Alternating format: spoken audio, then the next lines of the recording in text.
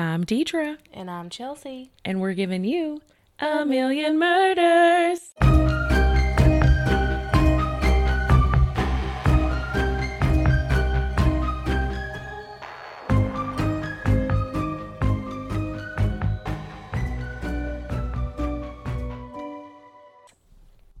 Flawless.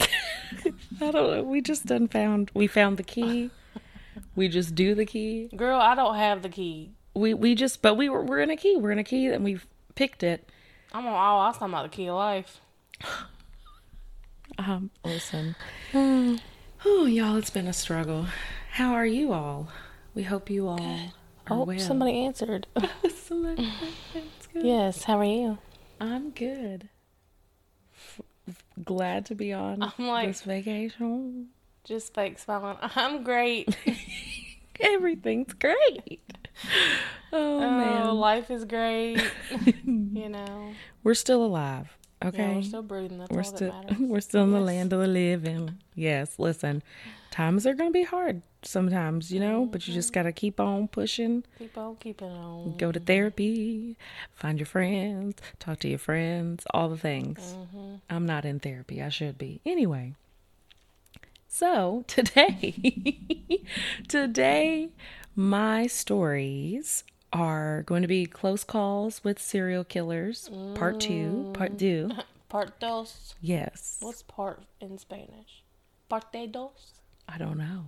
I've never looked it up.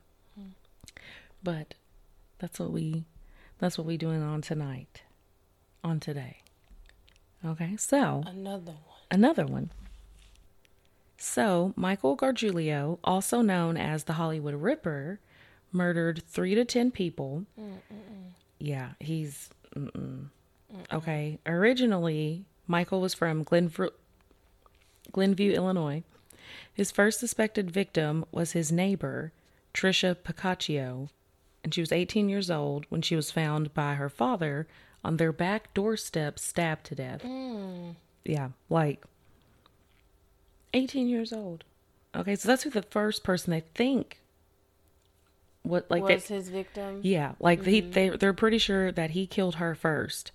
He would later move to Los Angeles in 1998, where he would later commit 2 murders and an attempted murder in Southern California between 2001 and 2008. Ugh. Okay, so back in 2001, he was there 01 to 08. Back in 2001, Ashton Kutcher had met, yes. Okay, so these are, all of these are going to be celebrities except the last one. So just like the last one I did, but these are all going to be, all but one are celebrities, run-ins with serial killers. So, okay, so Ashton Kutcher. Hey, Ashton. Hey. He had met a woman named Ashley Ellerin, and he had asked her out for drinks. And the night of their date, Ashton had called her around 8:30 to let her know that he was going to be picking her up at 10. Okay, so then... PM, yes. Oh, wow. It's L.A. It must be an L.A. thing. Because I'm be like, you pick me up at 10 o'clock at night for drinks? It's too late. In bed. I'm unconscious. I'm in bed by 6. What are you talking about? So he was going to pick her up at 10 o'clock. Well, then he called her back at some point and said he was running behind, but she never picked up the phone. Did she pick up the first time? Okay. Yeah, so they had talked. He said, okay, around 8:30 they talked. He said, I'll pick you up at 10. Then he called back a little later to let her know he was running behind, and that's when she didn't answer. So then he arrived around 10, so he was late. He was late. 10:45. Oh, dang. So he was running almost an hour behind. I don't know what happened. Ashton, what are you doing? But he was running late. But he tried to call and tell her, right? But when he got there, she never answered the door, and he looked in the window and saw fresh red wine stains on the carpet, and he just left because he figured she just didn't want to answer the door because he was so late. Is it red wine, though? I don't know. Oof. I was trying to figure out if that's what, if she was just sitting having a glass of wine waiting on him, and it was spilled, or if it was actually blood. I don't know. But meanwhile, she had already died and was laying on the bathroom floor. And she had 47 stab wounds. Oh, my word. Yes. They call him a ripper for a reason. Just imagine if he didn't run late and he got murdered too. Right. Well, see or if it would have saved her, you know what I Right. mean? Like, she wouldn't have gotten killed. Yeah, I think, It could have went either way. yeah, and I think it was kind of almost inevitable. Yeah. Like he must have been stalking her or something. So I think that he probably would have died too, Yeah. is what would have happened. Because what's even scarier is that the killer, the Hollywood Ripper, this Michael guy, was most likely still at the scene of the crime when he knocked on the door. Oh my God. Yeah. So he like peered in, saw that, and he was like, she's probably mad at me, and left. But she probably, I don't know when he called her to tell her he was running behind, but she probably couldn't answer. Yeah. Didn't answer. Didn't, yeah. Or she missed the call, and then by the time she realized it, she was already, in danger. So who knows? But so that happened in 2001. Then December 1st, 2005, he stabbed his 32-year-old neighbor named Maria Bruno to death in her home. Yeah, and then he would go on to attempt to murder another neighbor, 26-year-old Michelle Murphy, in her Santa Monica home in April of 2008. So he's like got this murdering neighbors thing. I don't know if he was a neighbor to Ashley or if he was stalking her or what happened. But yeah, so she was able to fight back, and DNA matching Michael's blood was found at the scene, and Ashton was a big help to the case because he helped establish a timeline for the murder of Ashley and testified at his trial. And he was sentenced to death in 2021 in California, and he may be extradited and convicted in Illinois for the charges against him for the murder of his neighbor, Tricia Picaccio, which would be a sentence of 25 years to life. Yeah, so they got him on, the things. They got him on all the stuff, Yeah. but then he was tried and convicted in California, and then they were like, and I was looking, because this was obviously like 2 years ago, but I checked, and I still don't see anything about him being extradited Yeah. to Illinois, so it could happen, it may not, but either way, he's going to jail. Yeah. Like, he's sentenced to death. So that is the run-in with Ashton Kutcher and a murderer. Yes. So the next one is Woody Harrelson. So for some people who may not know who Woody Harrelson is, I feel like Ashton Kutcher was one that people our age all know. Yeah. Chelsea's looking a little wondering, but you know who he is. He's Woody from Cheers. For some of us that are a little bit older, we know Cheers, Woody. He was like the lovable kind of, not so book smart guy, but lovable. It's me. I'm done. I'm Woody. It's me. No, who worked at Cheers. And he was Tallahassee from Zombieland for the younger generation. So Woody has had many close encounters with the murderer. His father, Charles Many? Oh. many a time. Snap, crackle, pop. Yeah, he's had a lot of encounters because his father, Charles Harrelson, was known to be a violent thief and hitman. Ooh. Yeah, he was involved in dozens of murders, including one of a federal judge, where he used a sniper rifle instead of a handgun, like most murders with a firearm. So, like, he's like, okay, he's got a sniper rifle. He's killing judges. He ain't playing. No, okay. He also claimed to be a part of the Kennedy assassination. Ooh. Yeah. What? Charles also said that Lee Harvey Oswald, who was charged with the assassination, was too far away to make the shot that killed Kennedy. He obviously, would have more experience with this than others. Yeah. So, yeah, he's like, it wasn't him. He was too far away to make that shot. But he says that he's like one of these 3 people that was on the grassy knoll that day. And apparently there's like this conspiracy theory about there were 3 men on the grassy knoll, and it has something to do with the assassination. I didn't look into that, but that was also something that he has admitted to. So, I don't know, but who knows? So, Woody was 7 when his father was convicted of his first murder. And so Woody would later visit his father in prison as he got older, so he didn't really have him around as a kid. And he told People magazine that even though he is a convicted murderer, his dad is one of the most articulate, well-read, charming people he's ever known. and that he looks at him as someone who could be a friend more than someone who was a father. That's sad. Yeah, it's like so they had a relationship, and but his daddy was a hitman, and he hit. He be hitting. He be hitting. Okay. He didn't miss. He hit. He don't miss. He don't miss. Like, okay.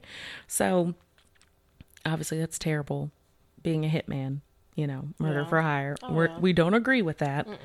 But anyway, okay. So the next one is Sean Penn. Okay, now That sounds familiar. Yep, and I did not put anything that he was in. So his brother was Chris Penn, who passed away. Is it Penn? Yeah. He's been in like The Interpreter, which I feel like was a movie that kind of flopped, but I loved The Interpreter. Sean Penn was in, there's something big he was in. If I'm getting my facts right. Mystic River, I Am Sam, First Times. I Am Sam. Ridgemont High, Into the Wild. Yes, Fast Times at Ridgemont High with Keanu Reeves, right? Fast Times at Ridgemont High with Keanu Reeves? Yeah, I think that's her. Or am I thinking of Bill and Ted's? I don't know. Anyway, I don't. Stacey Hamilton. I'm starting to get everything all messed. Wait, did you say Jennifer Lee? I said Keanu Reeves. Oh. Jennifer Lee and Phoebe Cates. Okay. Are in Fast Times? Yeah. Yeah. So Fast Times at Ridgemont High. I haven't seen it, but I know it's a popular movie. People probably know him from that. So, okay. So, Sean Penn. He's been around for a minute. Yeah, he don't. I Am Sam. I forgot about I Am Sam. So anyway, he was arrested for punching an extra on the set of the movie Colors in 1988. Aww. Yeah, this was a time in Sean's life where he was like getting arrested frequently. Like he was in and out of trouble. And after the attack that happened with the extra, a judge sentenced him to 60 days in the county jail. Aww. But this is California. So when he arrived, he found Richard Ramirez was housed there as well. So for those who don't know much about Richard Ramirez, he was a serial killer and rapist named the Night Stalker. So, not to be confused with the Golden State Killer, who was originally called the original Night Stalker. Yeah, I forgot about this is that. just the Night Stalker. Look at you remembering important stuff. Okay, listen. So he committed over 20 crimes ranging from murder, kidnapping, rape, and beatings. Oh. Yeah, he was wild. Like, what on earth? It was terrible. And he was famously captured by being spotted on the street by a group of elderly Hispanic women yelling El Matador, which literally translate to the killer in Spanish, and being chased by dozens of citizens. Yes, because you cover this. Well, I haven't covered him. Oh, you haven't covered him? No, but I think there was a run-in with him on one that I did before or something like that. That or you were just telling me We were about telling it. something. Yes. So through the streets of Boyle Heights, and he was beaten. Like, Yeah, beaten. He they got were not playing. Like, the police literally saved him from the mob of angry residents in the area. Like, they had it. They were like, we're not doing this anymore. And yeah, these ladies were like, the killer, the killer. And everybody was like, get him. Get him. And they got him. They did, didn't they? Yes, honey. It was a whole thing. I So bet those policemen did not want to say. I know. I mean, But it's they like, had the, you got to do what you got to do. But they, sometimes you just want to let them get got. He had done some terrible things, unspeakable things. Like, he kidnapped a child once. It was just terrible. It was all over the place. Yeah. And he was just like, it wasn't like he was just going in and killing people. Like, anyway, we'll get into it. Maybe I'll do it, but it's gruesome. And he had a dark life too. Like, his uncle came back from Vietnam, who obviously had issues from the war, brought them to him, anyway. Enough about Richard Ramirez. We're back to Sean Penn being around Richard Ramirez. So when Sean was in prison, he would see Richard from afar, but after about a month of seeing him around, a guard gave Sean a note. And according to Sean, the note said, "Hey, Sean, stay tough and hit them again. Richard Ramirez, 666, with a pentagram and a drawing of the devil." Yeah, because, that was his thing. He was all about, like, worshiping the devil. Yeah. But, like, not like, but, like, for real, for real. So Sean replied to the letter, And he said, "You know, Richard, it's impossible to be incarcerated and not feel a certain kinship with your fellow inmates. Well, Richard, I've done the impossible.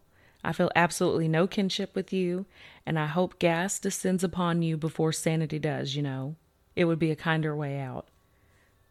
He brave. He's really brave. Because he could have just Yeah. got Yeah. in prison. I guess because he's a celebrity, he had, like, more protection, I'm assuming. Yeah. Because he was famous at this point, but still, that's bold. That is bold. Like, I could not say that I'm going to tell somebody that I hope they die, basically, and that I have no kinship towards him. I mean, how? I don't know. Anyway, so that was Sean Penn's run-in with Richard Ramirez in the county jail. So In the county jail. in jailhouse. I thought you said in your ass. Like in your ass. Oh, no, in the jailhouse. Oh, my God. So, yep, that was his. Now, Dennis Wilson is my next one, and he's the drummer of the Beach Boys and brother of lead singer Brian Wilson of the Beach Boys. So, Dennis became friends with Charles Manson. I feel like a lot of people know about this, but I didn't, like, I kind of knew about this, but there's some things I didn't know. So I went ahead and threw it on in. I think it was Morbid that I listened to the Yes, episode on it. probably, because they It was did. back when it, for me, you and Sarah was on Rough Line at the warehouse. Yes, back in the day. And I Back in the listened to day. it. Yeah, it was really good. Yes, yep, they did. They did a whole thing on Charles Manson, so this was a part of it. So, but if you're new to true crime and you're, we're the first true crime podcast you've ever listened to, which I find hard to believe, but you never know. Yeah, you never know who's listening out there. You may not have heard of Charles Manson. So if you haven't, he was a cult leader of the Manson family. He instructed his followers to try and start a race war by murdering 9 people, including Sharon Tate, who was 8 months pregnant. And Sharon Tate was a famous actress back in the 60s. She was married to Roman Polanski at the time, which we now know, he was kind of sketchy. Like, he had an underage wife and he moved to, like, Switzerland, or he moved out of the country and we can't get him now. But anyway. So in 1969, Dennis Wilson picked up a group of women hitchhiking who were a part of the Manson family. He ended up partying with them and meeting Charles, and soon after, he was helping Charles meet people in the music industry, including Terry Melcher, who had previously lived in the house Sharon Tate lived in at the time the Manson family broke in and murdered her, along with several other friends.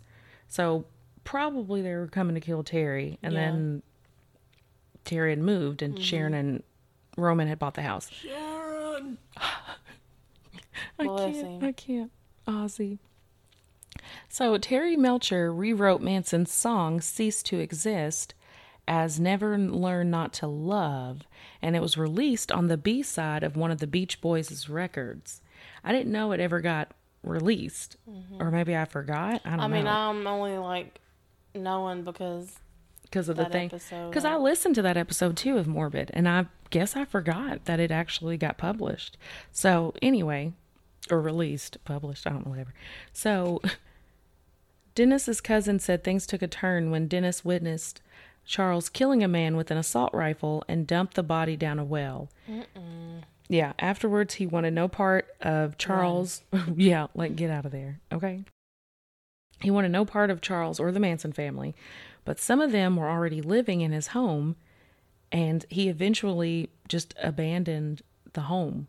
Like, he just, like, they were already living there. He said, forget it. And he just never went back. Ain't worth it. Yeah. I don't remember. I feel like they've never been able to get Charles Manson on a murder that he personally committed.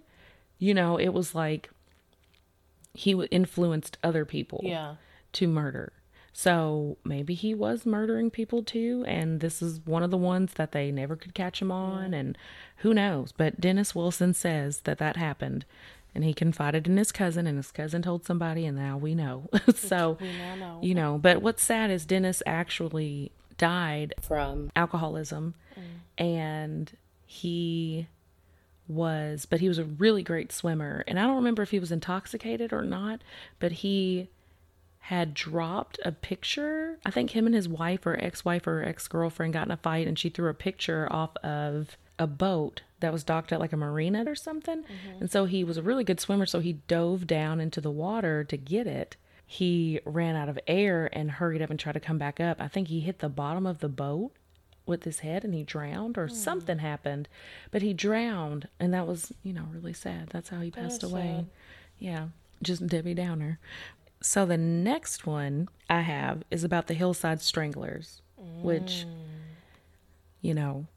they were plaguing Los Angeles in 1977 and 1978 by raping, abducting, and murdering 10 young women and girls, and almost murdered a movie star's daughter as well.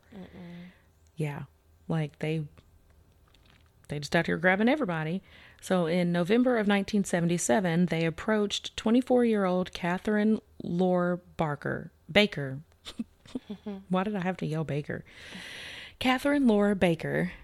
They checked her identification and noticed a picture of Catherine sitting in her father's lap, actor Peter Lorre. They let her go so they wouldn't bring too much attention to themselves by killing a celebrity's daughter. Peter Lorre's most famous role, and probably what they knew him for, was the film M, where he plays a serial killer. Wow. Yeah. So, like, you're out here murdering people, and then you get this woman in your car, and then you open it up, and it'd be like you were about to kill, I don't know, I'm trying to think of somebody who, like Bruce Willis's daughter, or I don't know. Bruce Willis. Insert like Gwyneth Paltrow. You've like tried to kill Gwyneth Paltrow's daughter or something like that. And it's like this huge actress of the time. And that was what happened. And they saw the picture and they let her go. Not crazy. Yes, but how scary is that? That like, is scary. Ugh. So, that was a celebrity run-in. Peter Lorre's daughter, which I know not a lot of us know Peter Lorre. I don't think I've heard his name, but I don't think I know him. But I thought it was interesting and wanted to keep it in there because he played a serial killer, and then serial killers almost killed his daughter. Like, ooh. So this next one came from a post online. I just started looking like run-ins with serial killers. Like I wanted to find some more stories. And this one is just from an everyday woman. And her name is Kate J. Harold Hudson. So here's her story. And it's in the 70s too, of course, because the 70s was a crazy Kate time. Hudson as in the actor? Mm-mm. Oh. No. She's got like a whole Kate J. Harold Hudson. But it was around 1977 or 1978. Of course, I'm going to be reading this in like first person through her. I can't remember for sure. But I was a police explorer at the time. I have no clue what that is. A police explorer? Yeah. Well, this is a police explorer. I don't know. Florida was holding a statewide police explorer competition in Tallahassee, Florida. And my group was attending this competition. There were about 10 of us, along with a couple of chaperones and police officers from our town. We were staying at a large chain hotel along with hundreds of others from around Florida. I'm not even going to say what it says because I can't, obviously. Anyway, I was in the room with 3 other girls. We were all sitting by the sliding glass door as most of the other teams around the courtyard surrounding the pool. And all of a sudden, a man came out of nowhere. He was completely naked and he jumped in the pool and swam a couple of laps, then got out and started walking back toward our room. This man is out here running around naked, walking towards these girls' room. These are like underage girls, so it's creepy, it's bad. So all of the girls were screaming and running in every direction, causing our advisors and chaperones to run into the room. And the man took off running while still naked, and no less than 10 to 15 cops in hot pursuit. They chased him across a busy highway, and unfortunately for him, he took a wrong turn and was apprehended in a handball court. The cops brought him back to the courtyard for us girls to identify. The cops told us to look for his clothes, which we did, and we found a navy suit and nice leather shoes neatly folded in some of the landscaping around the pool near our room. One of the local cops who was doing the arrest said it was a shame that this man did what he did because he was apparently Irish and so was the cop. So the cop's being ratchet. He's like, it's too bad because he's Irish and I'm Irish. Like, okay, who cares? Well, like, why does it matter? You know, I don't know. It's weird. So the man's name, or the name he gave the cops, was Mundy. I remember okay. I remember standing very close to the man. He was tall and very handsome, wavy brown hair and piercing blue eyes. I just remember thinking how incredibly handsome this man was, and why would such a nice-looking man do something so bizarre? He was very charming and had a beautiful smile. He kept smiling at me and the other girls. We were 15, 16, and 17 years old. Turns out, this man gave a false name. His real name was Ted Bundy. Soon after returning home, within a few days or a couple of weeks, we saw on the news about Ted Bundy. We realized the man around the pool, who was not who he said he was, that had given a false name, was 100% Ted Bundy, not Mundy. I say that sometimes. What, Ted Bundy? No, like, it's Monday. Oh. Is it a Monday? Yeah. Well, yeah, so he was saying, oh, my name's Ted Bundy. We idiot. Why? Why would you? Anyway, so we kept expecting a phone call from the local police or someone, but we didn't. So I'm not sure the local cops ever put two and two together. Yeah. The man probably was released after a quick appearance before a magistrate. I later learned Ted Bundy was in Tallahassee at that particular time after escaping prison in another state, which is when he... Ratchet, yeah.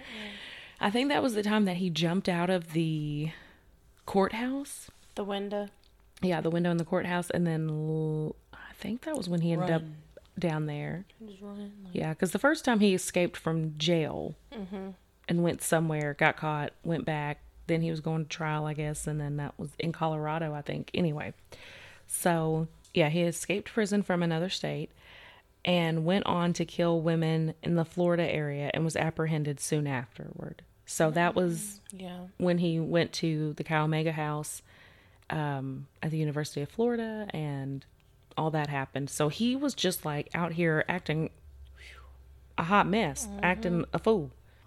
But listen, he like, I don't know, he did some like pedophilic things too, like with his girlfriend's daughter that we didn't know about, but I watched this documentary, they were talking about it, and I'm like, you know, you thought that he was just terrible anyway, but then it just kept getting worse. I'm like, how much more terrible can this man become?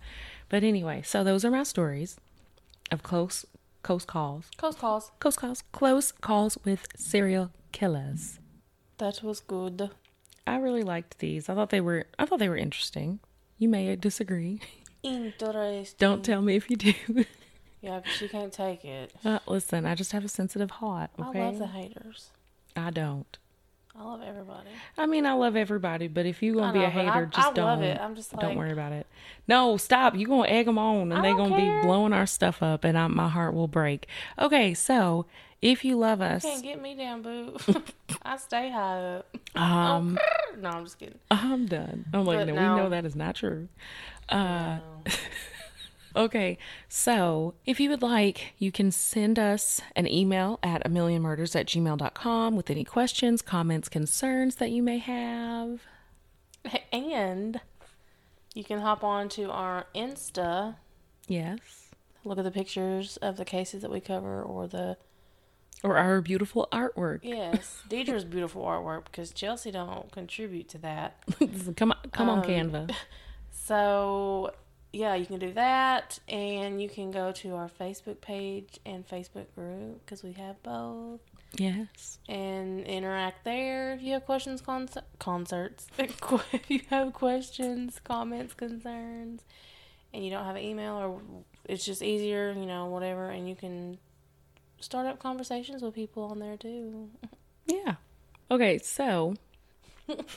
thank you for tuning in. And we hope that you come back for a million more. Bye.